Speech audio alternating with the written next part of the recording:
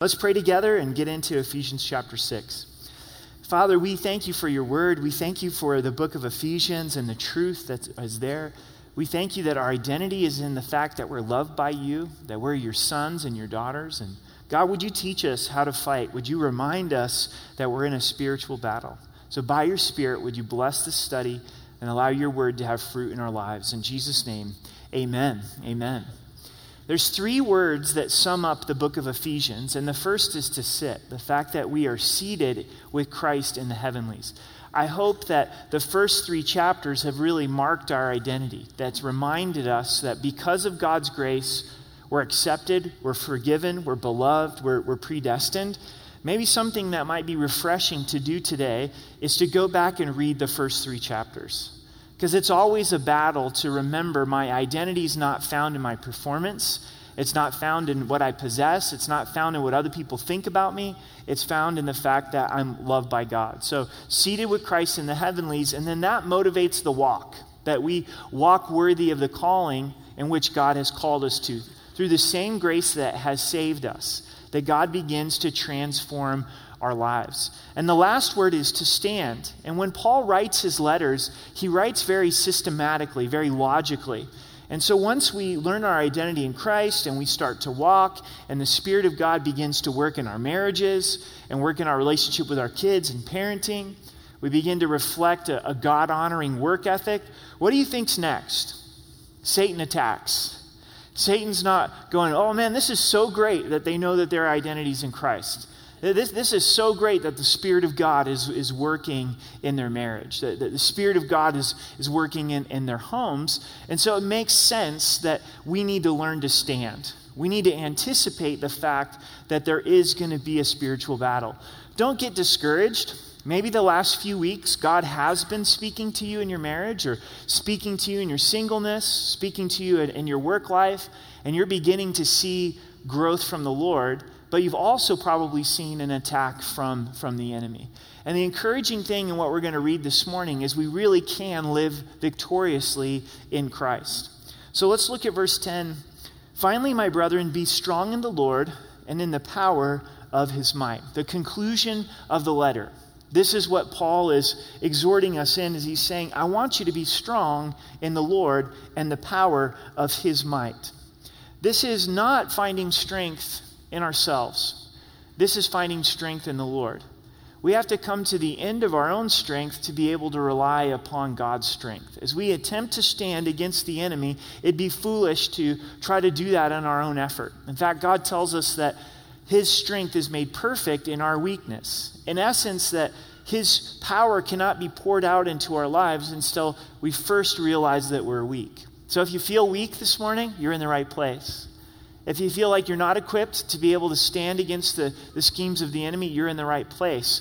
But make sure that moves you towards relying upon God's strength, relying upon his power. Stand in the power of his might. Be strong in the Lord and in the power of his might. So this is the call. This is what God is calling us to through the Holy Spirit, is the strength that the Lord provides. Remember the words of the Holy Spirit to Zechariah, saying, it's not by power, not by might, but by my Spirit, says the Lord. That's God's message to us. Here's the means. This is how. Put on the whole armor of God that you may be able to stand against the wiles of the devil. Sometimes when we hear a phrase like be strong in the Lord, we're like, okay, how do I make that practical? How do I really experience God's power? And the means to God's power, how we get into God's power, is through the armor of God. We're to put on the whole armor of God so that we can stand against the schemes of the enemy. And sometimes when we hear this phrase, put on the armor of God, we think of it kind of like putting on clothes. In the morning, I want to make sure I've got my spiritual armor on, and that's good. But even more so, the word put on means to use. If you're a soldier and you're going into battle, it's not enough to simply be dressed in your armor, right? In fact, it'd be kind of foolish to have your sword, to have your shield, to have your breastplate, and not intend to use it. And so for us to put it on, it really is to understand these attributes of the armor of God and use it against the enemy. And so that's really important as we go through this to say, I want to make sure that I'm using this armor. We're to stand against the wiles of the devil. The word wiles, it means schemes. So here's the purpose. We have the means, but the purpose is so that we can withstand the enemy's work in our lives. Now we know that Satan has been defeated at the cross, the death and the resurrection of Christ, but God has chosen to allow for him to continue to have influence until the end of times in the book of Revelation. So he has been defeated, but we will continue to face the enemy, and we have to appropriate the armor of God in order to have victory. It's similar to the fact that God gave the promised land to the children of Israel, but they had to go possess it. So God has given us victory over the enemy, but we have to go and possess it. So what are the schemes of the enemy? They're not very complicated because they work so well. Satan in the Word and in our lives, he primarily uses three things to deceive us and to get us into despair and discouragement. It's the lust of the flesh, it's the lust of the eyes, and the pride of life. When Satan came and tempted Eve in the Garden of Eden, what did he use? He uses the lust of the flesh, the lust of the eyes, and the pride of life. When Jesus was tempted in the wilderness in Matthew chapter 4, the same three things are used. So we know that that's how Satan is going to come against us as well, to try to get us to be tempted to say, look at that. Doesn't that look so good? You've got to have that in order to be satisfied, in order to be happy. What does Solomon write in Ecclesiastes? He says the eye is never satisfied. How often, if you do get what you long for with your eyes, that as soon as you have it, you've set your perspective on something else. I got to have something else, right? So the eye is never going to be satisfied in its lust. Excuse me. It's time for some water.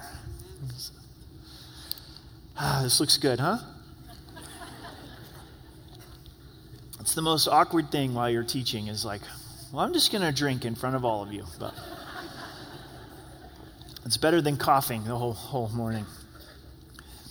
And then the lust of the flesh, what's all that about? It's similar, but it's the cravings of our flesh. It's our internal desires that long for more.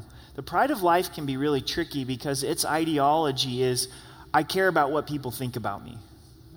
I want to be respected. And that can really motivate us and lead us down a dangerous path. But the scripture tells us through the armor of God, we're going to be able to withstand the schemes of the enemy, the wiles of the devil.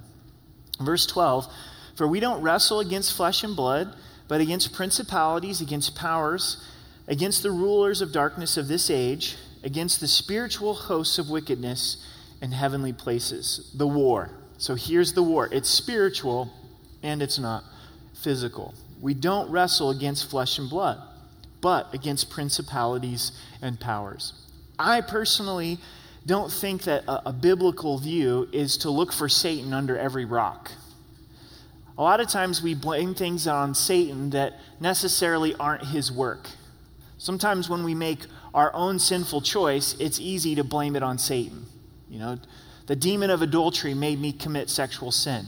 No, it wasn't the demon of adultery. It was a sinful choice that resulted in adultery. Or a trial comes upon someone's life, and it's really easy to say, well, that was Satan. That was the enemy. And Jesus told us we live in a fallen world, and rain falls on the just and the unjust. Now, having said that, don't discount the fact that there is a real war. And there is a real spiritual battle, and Satan does roam around looking for who he can devour. In my own life, I'm very slow to wake up to the reality of the spiritual battle.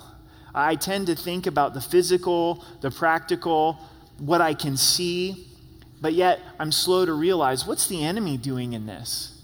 And I need to fight in that spiritual realm. I believe that this is God's heart this morning for us as we study the Word, is that some of us have not engaged in the spiritual battle. Maybe because of fear, maybe because of lack of knowledge, maybe for not being equipped, but we're really not fighting in this war. And the war's happening whether we're engaged in it or not. And sometimes there's this idea amongst Christians like where we're kind of scared to enter into the battle because then we might experience more spiritual warfare. Well, gang, you're already in the battle. And if we're not fighting in the battle, we're going to have no ability to be able to stand. So it's God's heart through his word to call us to learn how to fight in this realm so that we can have victory. And taking up the whole armor of God specifically shows us how we can have effective battle in this spiritual warfare. Verse 12 gives us some categories. It says against principalities, against powers, against rulers of darkness, and against spiritual hosts of wickedness in heavenly places. So in this spiritual realm, there is demonic activity. And I think by God's grace, he doesn't allow us very often to see into the spiritual realm, to see of angels and to see of demons, but it's happening, and there's a battle that's taking place in that realm. In Scripture, in 2 Kings chapter 6, we have Elijah and his servant, and the Syrians are coming against the nation of Israel. And the servant is scared and freaked out, and Elisha says this amazing thing. He says, no, the greater is he that's with us than with them. Actually, they're outnumbered. And the servant's like, hey, you didn't do very well in your primary math, did you? Like, we got 1 + 1 is 2. And there's this huge multitude of enemy that I can't even count. And Elisha prays that God would open up the eyes of the servant. And God allows Elisha and the servant to see into the spiritual realm. And there's chariots and horses and angels. And then the servant comes to the conclusion, yeah, there's way more with us than are with them. So that spiritual realm is taking place. Also, another place in Scripture that we see this is in Daniel chapter 10. You may want to write it down and look into it.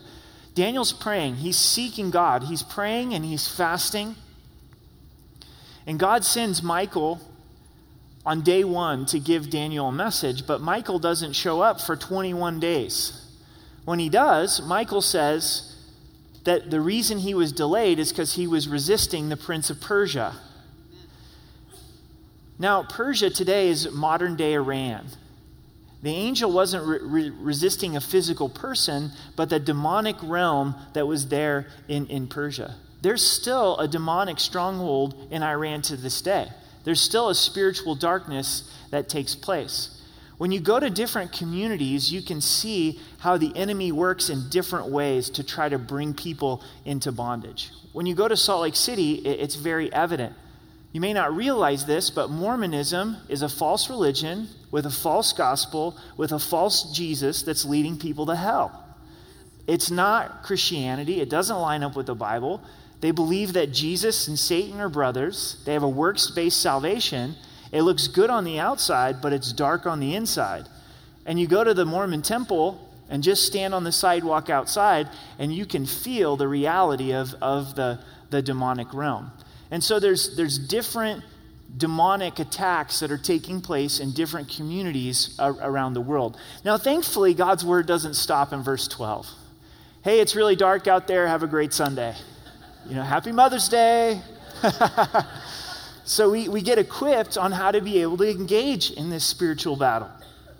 Verse 13, therefore, take up the whole armor of God that you may be able to withstand in the evil day, having done all to stand. Do you see the emphasis here on stand?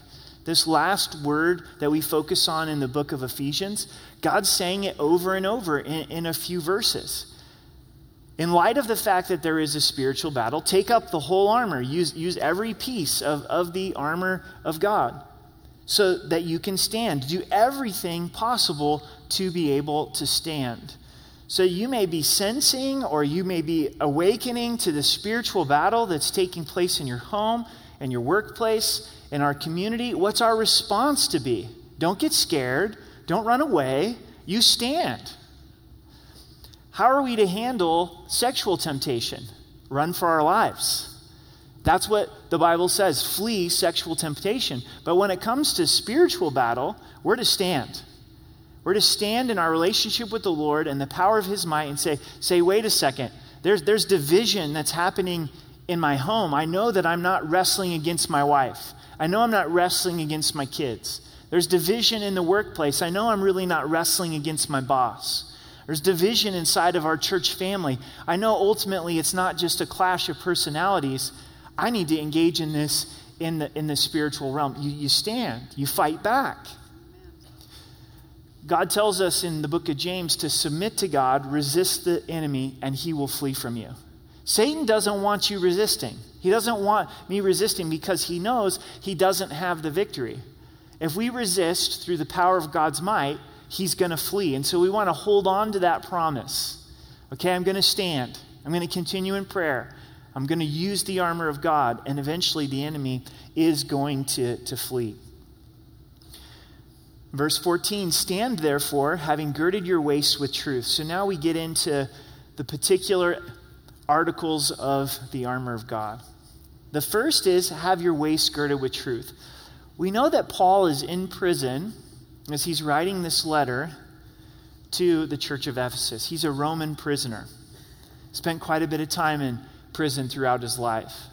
He's got an up-close view of Roman soldiers. There's no doubt he's looking at a Roman soldier, looking at their armor, and then drawing the spiritual application.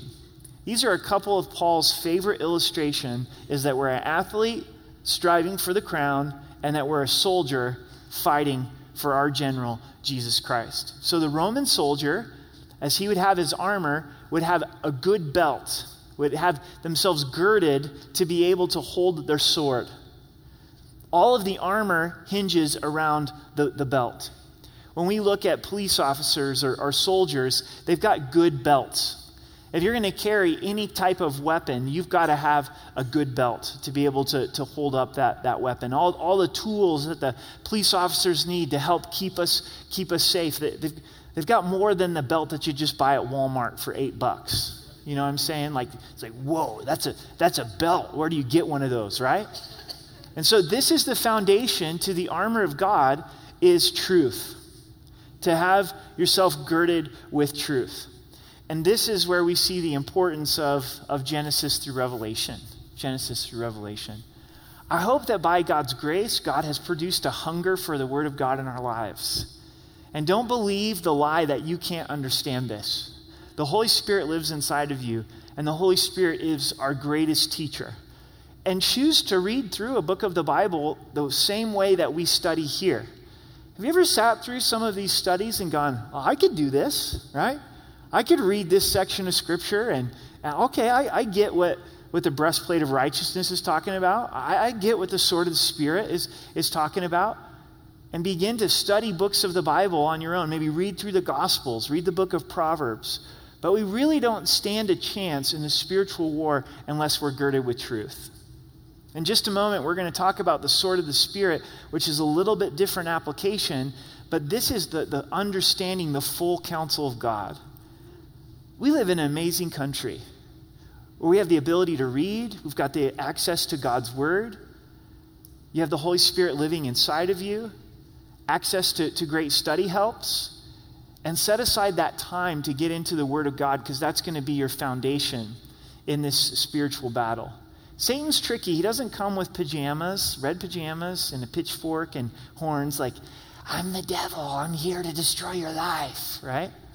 He comes as an angel of light. He's very tricky. He's very deceptive. He's going to lie to us. And the way to be able to tell the counterfeit is through the Word of God. So first we have our waist girded with truth, and then we put on the breastplate of righteousness. And again, this is daily. This is practical. We want to use this. What's the point of the breastplate for the Roman soldier? It's to protect all the vital organs. You know, if you get stabbed, shot with an arrow in the vital organs, that's you're going to have trouble.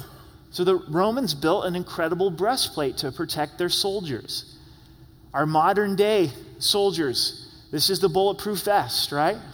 A great invention. It protects the vitals. So the breastplate of righteousness spiritually protects our vital organs. Our heart. Our Christian life flows out of our heart. To love God with all of your heart, mind, soul, and strength. So Satan's going to want to attack our hearts. And one of the primary ways that he does that is through condemnation. God will work in our lives through conviction, but the enemy will work in our lives through condemnation. He's the accuser of the brethren day and night, and he loves to try to convince us, God really doesn't love you. Because look at what you just did. The blood of Jesus isn't really enough to forgive you of your sins, right? Here you are trying to grow as a husband, grow as a wife, walk in sexual purity, and you're lousy, you're terrible. And that's when we need to hold on to the breastplate of righteousness and say, no, wait a second. I know that I'm robed in Christ's righteousness. I know that my heart is protected by the blood of Jesus. And to live in that reality. So there's positional righteousness that we've received. It's the righteousness of Christ. That's what we hold on to. And by God's grace and his power, we desire that there would be more practical righteousness in our lives as well. What do I mean by that? Following the Lord, making godly decisions, right? And as we walk in righteousness, that's a protection against the enemy. The breastplate of righteousness, so important. Verse 15, and having shod your feet with the preparation of the gospel of peace. The Roman soldiers had great footwear. One of the reasons they were so effective as a world-dominating empire is they made these sandals that allowed their soldiers to march long distances to where that they could come into a community unexpected and have a great victory. This morning, you shod your feet. There was a little bit of preparation that was taking place in getting shoes on this morning. Sometimes it's a little tricky, like which shoes do I wear this morning? And then more likely than not, it's like, where are my shoes? Where are they in the closet? Or are they in the laundry room? Or did I put them in some weird random spot? And that can be stressful, but you find your shoes, you put on your shoes, you put on your sandals, you're here, right? There's probably nobody here that didn't wear shoes this morning that's barefoot, except for Donnie. Donnie maybe, our wonderful greeter. But the idea here is as we go through our day spiritually, we put on our spiritual shoes, and that's the gospel of peace. And this practical application is every step that I take while I've got my shoes on is in my sneakers. So every step that I take is in the gospel of peace. Is there any situation that I can go through in this life that will take the gospel away from me? No. Is there anything that can cancel out the fact that Jesus died for my sins and he rose again? Does financial difficulty cancel out the gospel of peace? No. So we can go into financial difficulty and say, this stinks. I didn't expect this, but I know that I'm God's child. I know that I'm going to heaven. You get that phone call from the doctor that says, I can't go over this with you on the phone. You're going to have to come in. And they give you the diagnosis of cancer. Does cancer cancel out the gospel of peace in our lives? No. So every step I take is in the gospel. But also, this means every step I take, I want to share the gospel. I want to be prepared to share the good news with others. I think sometimes we just overcomplicate sharing the gospel. Though there's good strategies and there's good tools and that are effective in sharing the gospel, one of the best ways to share the gospel is to simply have a heart that's prepared. Say, God, would you give me opportunities to share what you've done in my life? And as you're talking with people and caring for people and loving people, you're like, wow, here's an opportunity to share Jesus, to share what he has done. In Isaiah the prophet says that how blessed or how happy are the feet of those who bring good news. And sometimes when you've got good news to share with somebody, can't you just not wait to get there? And you've got happy feet, Oh man, I need to go tell them this is great. I got to get a hold of them. And when we share the gospel, we literally have happy feet. Some of the most joyous moments in my life have been just being able to share the gospel with someone that doesn't know Jesus. You walk away from that, you go, God, that was so cool. Thank you so much for allowing me to be a part of that. Church, this will change our lives. The simple truth of saying, okay, there's light, there's darkness, there's people that don't know Jesus. I'm getting ready for the day. I'm putting on this pair of shoes. But even more so, I want to put on the gospel of peace. I want to walk through my day knowing that the gospel applies to me and looking for opportunities to share it with others. In verse 16, we see a priority in this piece of the armor. Above all, taking the shield of faith with which you will be able to quench all the fiery darts of the wicked one. So this is emphasized, saying, above all else, make sure that you use your shield of faith. The Roman soldiers also had incredible shields. There would be arrows that would be shot at them and fiery arrows to shoot. Who came up with that? Here's this arrow. Well, what happens if we light it on fire? It had to be a guy, right? Maybe a 13-year-old boy, right? Well, this becomes a more effective weapon. So they designed their shields to be able to withstand these fiery darts. And there's times that they would link their shields together when the enemy was coming at them to provide a wall, to provide a barrier. Times that they would link their shields over their heads to provide that barrier. We want to take our shield of faith and link it with another brother or sister in Christ. Link it with our spouse, if your spouse is a believer. Link it with your friend who is a believer, and saying, okay, the enemy is attacking. How does he primarily attack? Through lies, through deception, through the lust of the flesh and the pride of life and division. We're going to trust God. God, you be our defense. We're trusting your character. We're trusting your nature. And that faith in God is what is our protective defense against the enemy. Satan knows this, so when he attacks, he tries to get us to doubt God's character and to doubt God's word. What did Satan do to Eve? Satan says, has God really said? Trying to get her to doubt the goodness of God and what he had commanded. Do you find yourself in moments of darkness questioning the word of God? Is this really important that I live this way? Is this really God's best that he gave this person for me to be married to? Is it really God's best that I'm single and he's allowed for me to be single all of these years? And in those moments, we have to realize what's at stake. Everything's at stake. And remind ourselves, I've got to trust God. And what is the anchor to our faith? What's the cornerstone to our faith? It's the crucifixion of Christ. We go, God, if you gave your son to die for me, I know you're good.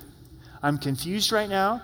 My circumstance, I don't understand, but I know that you're good, so I'm choosing to trust in you.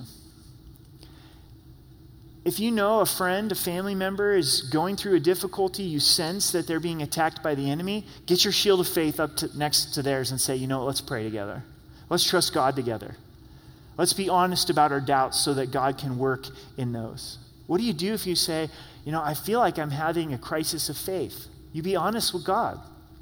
Remember the man in the Gospels that said, Jesus, I do believe, but help my unbelief. There's a portion of me that believes, but yet there's a portion of me that's struggling with unbelief. And God loves it when we're honest with him, saying, Lord, I believe, but help my unbelief. And then also, we can help build our own faith.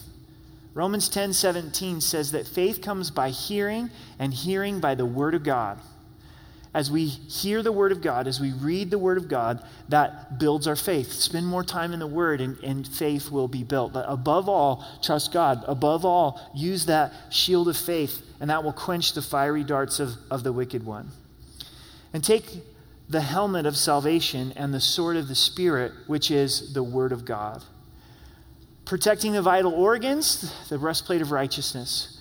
Then you need to protect the cranium. Amen? The battle is won and lost in the mind. Thoughts are so important. Thoughts eventually will become actions. Thoughts don't just stay thoughts. A lot of times we think, it doesn't really matter what I'm thinking. It's just in my head. No, it matters. Eventually, if it's not corrected here, it's going to come out in our actions. And then our actions become our character, right? The Bible tells us to take every thought captive to the obedience of Christ. This thought doesn't line up with the character and nature of Christ, so I need to be aggressive and take it into prison and replace it with a thought that glorifies the Lord. And that happens through the helmet of salvation. That helmet of salvation is the filter. It's the protective helmet to say, wait a second, this thought doesn't line up with salvation. Those thoughts of despair, that there's no way out. Those thoughts of hopelessness. That doesn't line up with salvation. I know I'm God's child. I know my name's written in the Lamb's book of life. I know I'm going to heaven. So I need to let go of those thoughts of despair and hold on to those promises that God has given to me.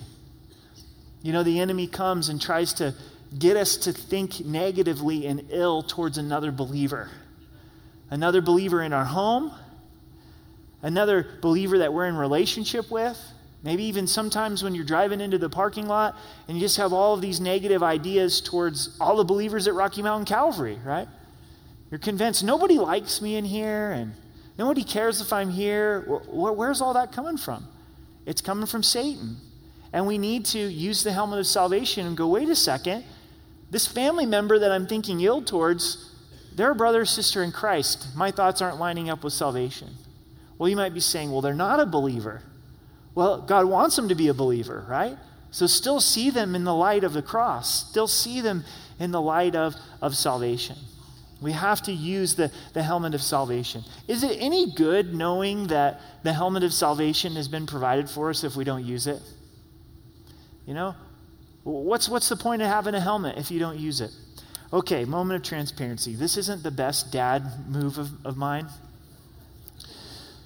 But helmets for young kids on bike rides are difficult, right? Because they don't ever fit right, and they pinch the skin, and then they're over here in the garage, and they're over there in the backyard, and it's this big to-do to every time you ride a bike to get a helmet on. Do you remember the good old days when we didn't have bike helmets?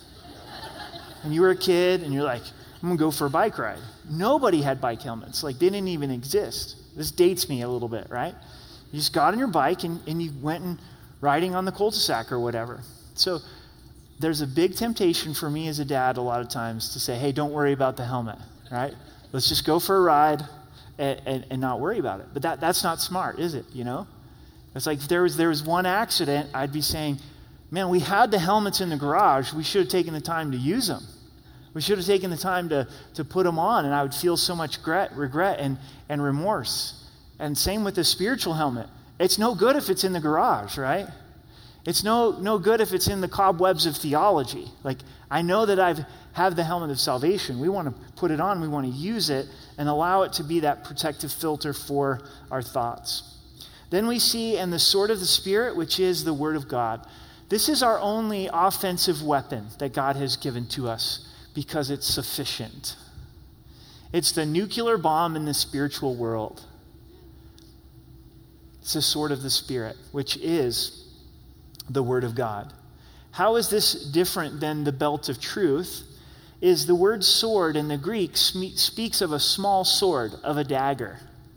It's the specific, precise Word of God that has to do with the struggle that we're in, with the darkness that we're facing. Jesus used this masterfully in Matthew chapter 4. When Satan tempted him, Jesus could have used his deity and overcome Satan. But instead, he relied upon the Word of God. He used something that's accessible to us. And he quoted small sections of Scripture out loud. And that provided him victory. Aren't you thankful that Jesus didn't quote all of Psalms 119? Aren't you glad he didn't quote the whole book of James? We'd be like, that was great for Jesus, you know. He's God. He did something that's accessible to us. He put the cookies where we could all get to them, right? They're not up on the shelf. They're down on the kitchen counter. And he quoted the Word of God. Man shall not live on bread alone, but by every word of God. The lust of the flesh. He combated the lust of the flesh. You shall not tempt the Lord your God. He used short little sections of Scripture. He'd been meditating upon the Scripture. God's word was in his heart, and that's what he used, the sword of the Spirit. And so is the battle anger? Find a few verses on anger. Is the battle lust? Find a few verses on lust. Is the battle despair and discontentment? Find some verses on being grateful and being thankful. Make this practical this week and find 2 verses that you're going to memorize, that you're going to meditate upon, and say them out loud. Maybe this morning you know that you're in a spiritual battle. Say them out loud. Use the sword of the Spirit and begin to see how God works. And as we rely upon the written word and we say the word of God out loud, we also rely upon the incarnate word, which is Jesus Christ, and come to his throne room and say, Jesus, help me. So maybe it's something like, be quick to hear, slow to speak, and slow to wrath. For the wrath of man does not produce the righteousness of God. God, I'm getting really hot right now. Jesus, I can feel it. Would you please come and help me? And we're going to begin to see God do work in our lives and allow us to live victoriously because we're relying upon the sword of the Spirit and relying upon Christ. Verse 18, it all comes together. This is what makes the armor of God work. Praying always with all prayer and supplication in the Spirit, being watchful to this end with all perseverance and supplication for all the saints. We're going through our days with fellowship with God. And as we're in prayer with God, God is showing us on how to be able to use the armor that he has provided. Prayer is a weapon as well, and fellowship with the Lord. Prayer expresses humility. When we're praying, we're understanding our weakness and understanding God's power. When I'm not praying, I am relying on my own strength. Maybe I'm not even realizing it. When I'm neglecting prayer, what's my message to God? God, I got this. I can handle this. So we want to go through our days talking with the Lord, listening to the Lord, knowing that he's always with us. It's kind of like that tickle that you get in your throat when you've got a cough. And if you could make a cough drop that actually worked to take care of that tickle, you would be a multimillionaire, wouldn't you? Right? But to think of prayer is that way. You know, this cough that keeps reoccurring is, I just want to continue to fellowship with the Lord. Praying always with all supplication in the Spirit, allowing the Spirit to lead us in prayer. Being watchful with all perseverance, knowing that this is going to be a walk of perseverance, and then praying for all believers. Paul then asks for prayer in verse 19 and 20. And for me, that utterance may be given to me, that I may open my mouth boldly to make known the mystery of the gospel, for which I'm an ambassador in chains, that in it I may speak boldly as I ought to speak. Paul's in prison, and he says, please pray that I would speak the gospel boldly, speak the mystery of Christ boldly. We have to assume the reason that Paul prays this is because he's being tempted to shrink back. Man, every time I am bold for Christ, I end up in prison. I'm tired of how difficult this makes my life. And he has the transparency to say, hey, would you please pray for me? If Paul can ask for prayer, we should ask for prayer. And he says, I need God's help to continue to be able to speak boldly the mystery of Christ. If I were in prison and I were writing a letter, I'd probably say, would you please pray that I get out of prison? This is no fun at all. But Paul realizes that there's a bigger picture than just his comfort, and that's that in the difficulty that God would provide him opportunity and strength to be able to proclaim the gospel. Verse 20, but that you also may know my affairs and how I'm doing. Tychicus, a beloved brother, a faithful minister in the Lord, will make all things known to you. Tychicus is going to bring the letter to the church of Ephesus and also bring Paul's personal greeting, whom I have sent to you for this very purpose, that you may know our affairs, that he may comfort your hearts. Gives his final greeting. Peace to you, brethren, and love with faith from God the Father and our Lord Jesus Christ. Peace, love with faith, and grace. Grace be with all those who love our Lord Jesus Christ in sincerity. Amen. Paul began with grace. He ends with grace. Grace is the beginning point, the ending point, and every point in between. Grace is God's unearned, undeserved, unmerited favor that pours into our lives through Christ. May God continue to be gracious to us in Christ Jesus. Be prepared for battle. Church, be prepared for battle. Being in this battle is not optional. We don't get to choose whether we're in the battle or not. We are in the battle. The question is, are we going to stand? And are we going to fight? Are we going to rely upon the Lord and the armor that he has provided? every piece of the armor is an attribute of Jesus. He is righteousness. He is truth. He is the Word of God. And you may or may not remember each specific article of the armor of God, but you know who Jesus is. You put on Jesus. You walk in Jesus. You stand in the power of his might. But the Word of God, the character of God, promises victory. God's saying, engaging in this battle in the power of his might, you're going to be able to withstand against the wiles of the enemy. So let's pray together. Father, thanks for reminding us that we're in a spiritual battle, that our lives, our homes, this community, this world, very much is in the midst of a spiritual battle. May we not be afraid, but may we be emboldened through the power of your Spirit to fight in this spiritual realm. As we go our way this morning, God, we just ask that we would be equipped to fight. Lord, I know for moms on this Mother's Day that the enemy loves to attack moms with condemnation. I'm sure there's a lot of moms that feel like they're a failure as a mom. And they woke up this morning and Satan is bringing their failures to mind. God, I pray you would strengthen the moms, that they would know that they're robed in your righteousness and they would see all the ways that you're using them. So, Father, we thank you and praise you in Jesus' name.